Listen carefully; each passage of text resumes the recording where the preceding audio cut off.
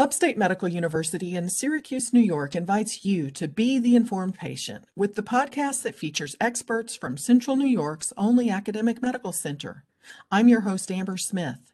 Today I'm discussing arthritis of the hands, who it affects, and what can be done about it with Dr. Brian Harley.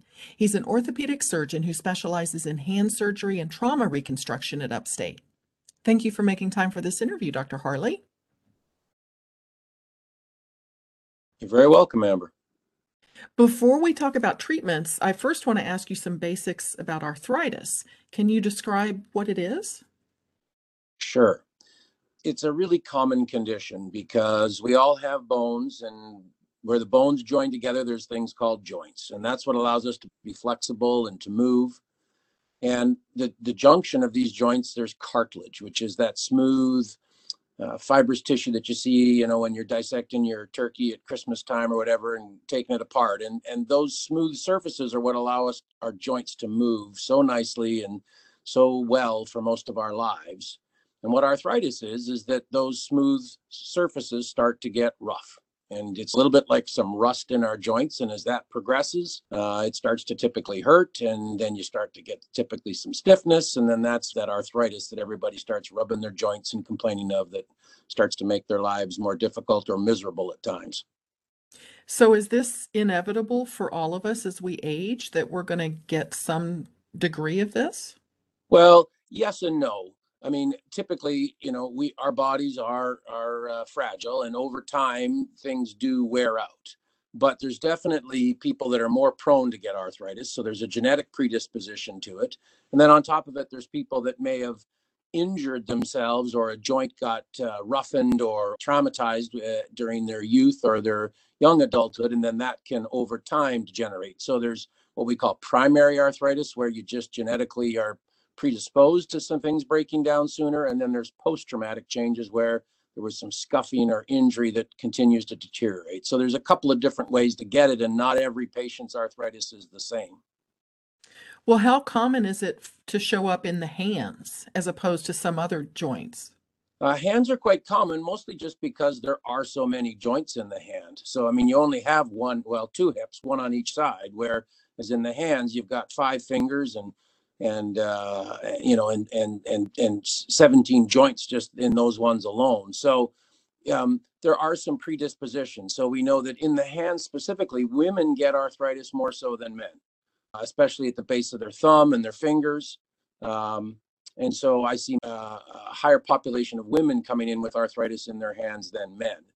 But when men get it, the pattern is a little different. Women tend to get it more in the bases of their thumbs. Men get it at what they call their metacarpophalangeal joints and their knuckles there. So, it's a variable presentation, and everybody's not predestined to get it, but we do see some trends. Why do you think it's different between men and women? Is it a function of how we use our hands differently?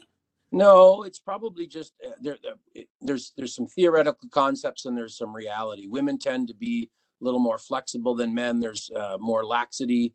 And so when we examine thumb bases, especially the way the joint is constructed, it's just if it's really a little looser, then the cartilage can wear out over time sooner. So that's what we see. Typically, probably just some hormonal differences. The sexes are, we have some differences in our makeup, and then the way we use our hands. Not really sure that's the case, because I have people that come in and tell me they use their hands all their lives for different things, but the reality is everybody uses their hands for all their lives. Some men are, on jackhammers for 25 years and they don't get thumb basal joint arthritis. So it's just, like I said, some things are just predispositions to things. And then again, there's other genetic factors and then just things that some we don't know. So is pain the only warning sign, or how would we know that we've got arthritis? Yeah, everybody's presentation is a little bit different. I like to tell my patients that everybody's a snowflake. Everybody's just a little bit different. Some people come in and, they have on x-rays really bad arthritis. I saw a gentleman yesterday in his early 70s and his hands look terrible on x-ray, but he tells me they feel pretty good and he can do most things and they don't look very good, but they still function and they're a little stiff. Other people come in and, the x-rays don't look that bad, but they're very symptomatic, and they have a lot of soreness, and they have swelling. And so again, everybody's uh, experience with their own pain is sometimes different, and the way their arthritis presents is different. So, with someone who comes in with stiffness or pain or swelling, are there non-surgical treatments that you start them on or that you recommend? Sure. I mean, as a surgeon, people typically get to me after they've tried a lot of the non-operative modalities, but mainstays, anti-inflammatories, things like ibuprofen, naproxen, and then there are some other prescription anti-inflammatory medications. That's sort of the mainstay first treatment. And that's the things that, when we're 20 and 30 and we do too much on a weekend and things start hurting, we use those anti-inflammatories. And they're certainly the most effective, basic first treatment for arthritis. When it progresses, or when you're taking that regularly and you're starting to get some breakthrough, then yes, there are sometimes braces or injections can be tried. Injections are typically what we call steroid injections, and they're just an anti-inflammatory steroid that we try to inject in or around the joint to do the same thing that the ibuprofen is doing, but just more in a concentrated form and right at a joint. Because when you take an anti-inflammatory by mouth, it diffuses through your whole body, and it doesn't necessarily get always where you want it. And so that's the advantage of an injection. But of course, an injection needs, a needle, and some people don't really like those. Braces are sometimes used, but the problem with braces is the way they work is they prevent that joint from moving as much, which helps that roughness of the joint from causing the inflammation. But at the same time, our joints are meant to be moving. And once you start bracing people's hands, for example, if you can't move your thumb as well, then you're less dexterous, and then there's often less you can do. So it might help with your pain a little bit, but then you can't be as functional. So there's always that balance between what are we doing to try and help make your symptoms less, but not get in your way of doing what you want to during the day. This is Upstate's The Informed Patient podcast. I'm your host, Amber Smith, talking with Dr. Brian Harley. He's an orthopedic surgeon specializing in hand surgery and trauma reconstruction, and our topic is treatment options for arthritis of the hand.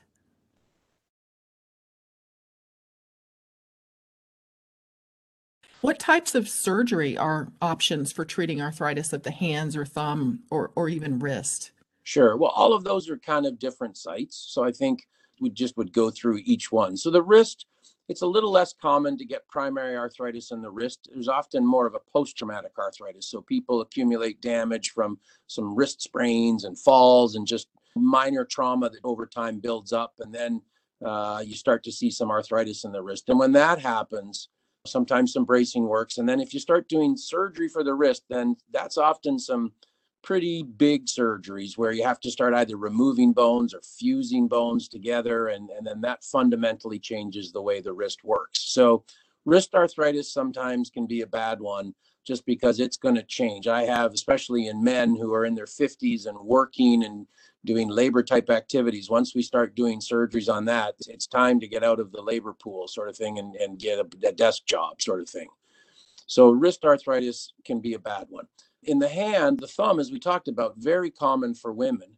And so we do have some surgeries for that where we can really restore motion and just kind of take out the little bones that have worn out and give them a pretty functional thumb, and they can maintain a lot of things that they do. So the thumb is a really common surgical site, and we have some really reliable surgeries for that that have, really time tested.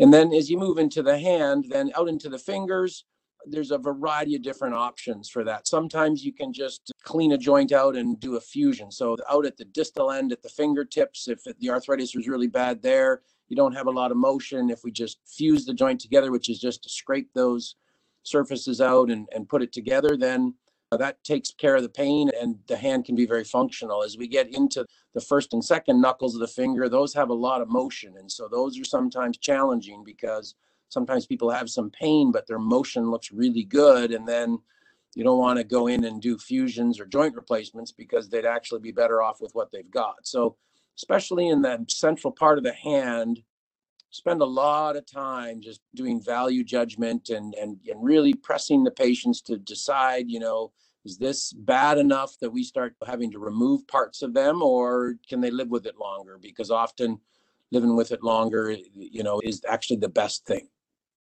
So it sounds like you need to really talk with the patient about what their goals are and what they want to be able to do with their hands. It absolutely is. The most frustrating arthritis for most patients is the ones where they have pain, but they have still a lot of motion left, because that's the challenging one. Some of the easiest arthritis patients are the ones where their pain is significant, but the joint's gotten really stiff on them. Because then when you either do a fusion, which takes away their pain, or you offer them a joint replacement, which restores some motion, then that's a real bonus for them. So the patients that just come in with sort of it's sore and it's swollen, it really slows them down, but really their hand looks and functions pretty well. Those are the most challenging patients. Is there ever concern about whether a person is actually a candidate for surgery, or would most patients be candidates for this type of surgery? Yeah, again, depends. The wrist is more major surgery. Out in the fingertip, sometimes it just the last knuckle, those can be done under almost local anesthesia if there's little surgeries for that. So yes, and especially we do see more elderly patients that often have more health problems. And so you do have to obviously take that into consideration. But the good news is, especially operating on people's extremities, even if they need general anesthetic, because you're operating on their hands, there's not as much risk even with a general anesthetic. So in most cases, there's low risk from surgery. What is recovery like? Again, totally depends upon the surgery, but in most cases, it's 6 to 12 weeks of a typical recovery of the initial postoperative pain, and then usually there's a splinting involved. And then in most cases, especially with the hand, because you're trying to get back motion, there's a degree of physical therapy involved for a month or two. And then most people by 2 or 3 months for most of these surgeries, where they're either taking out little parts of their bones or putting a little joint replacement in or even fusing it and the bone starts to heal. By 2 to 3 months, most people are usually pretty happy that they're on the road to recovery.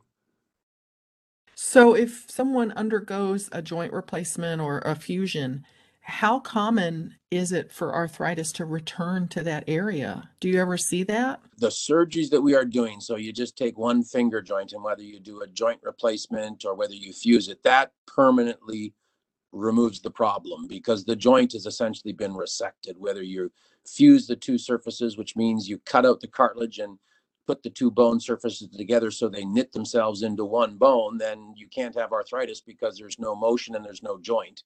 If you do a joint replacement, similarly, the joint has now been resected and some sort of, polymer or metal and plastic has been put in to replace it. The problem with the joint replacements is those are artificial materials that obviously can break down and wear out over time, but the actual arthritis is gone because the joint has been removed. If a person has severe arthritis in one hand, how common is it for them to also have the same problem in the other hand? Again, somewhat depends upon the underlying cause. So if somebody just has sort of a primary osteoarthritis from a genetic predisposition, then very common. It's usually very symmetric. If you take an x-ray of one hand, the other hand very much looks similar. Even though one side may be more symptomatic, the x-rays are often similar. If it's a post-traumatic thing where they injured themselves at an earlier time in their life and then over time things deteriorated, then obviously sometimes it can be localized to one side or one area. As an orthopedic surgeon specializing in hands, do you offer alternatives to joint replacement or fusion operations? Not really. I mean, as a surgeon, those are our standard surgeries. There are other holistic things and other things available for people out there, but mainstream medicine and science-based medicine typically is, working with anti-inflammatories and non-operative modalities as much as we can. And then when things have gotten to the point where they're not being controlled with those methods, then standard time-tested and scientifically proven surgical alternatives are what I focus on more or less.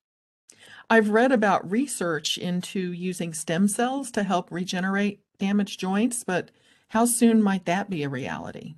That's really uncertain, Amber. I remember when I was a resident, which I'm starting to date myself, but that was in the mid 90s. And one of my mentors was doing some basic science research on just cartilage regeneration. And that was over 25 years ago. And they were doing it in an animal model. And so we know a lot more about cartilage than we did 25 years ago. But other than still growing it in a petri dish and in a lab, we're not at the stage where in any sort of reliable fashion can we inject that into a joint and then have it be longstanding or any sort of a replacement. Some of that's just The physiologic genesis of all of this is just typically the cartilage is wearing out, and we just don't have a solution to some things wearing out. Much like our cars rust in the winter in Syracuse, there is some just natural deterioration that's going to occur. Before we wrap up, how do you help someone decide what treatment is best for their particular situation? Again, that's just patient education as much as possible. You try and explain, and different people have different levels of understanding. And some people really want to get to the basic science understanding, and some people just say, please, doctor, just tell me what's best, and then we'll go with that. So working with the patient, trying to educate them to where they feel comfortable, and then be realistic and telling them what the outcomes can be. Because as we talked about wrist surgery, we generally don't have a perfect solution. We're trying to find something that helps them and makes them more functional, but isn't necessarily going to be a revolution and life changing. Whereas, with thumb arthritis, for that 60-year-old lady, her thumb is totally burnt out. A thumb arthroplasty option can be just a wonderful option that just makes them pain-free and very functional again. So just being realistic with patients, to say, hey, this is either really, really, really good, we should really go this route, or listen, you have to make a value decision here. As I can help, I can make this better, but we're not going to make it perfect. And so that's the challenge for me, is to help people understand that decision process. Well, thank you so much for making time for this interview. You're very welcome. My guest has been Dr. Brian Harley, an orthopedic surgeon specializing in hand surgery and trauma reconstruction at Upstate. The Informed Patient is a podcast covering health, science, and medicine, brought to you by Upstate Medical University in Syracuse, New York. I'm your host, Amber Smith, thanking you for listening.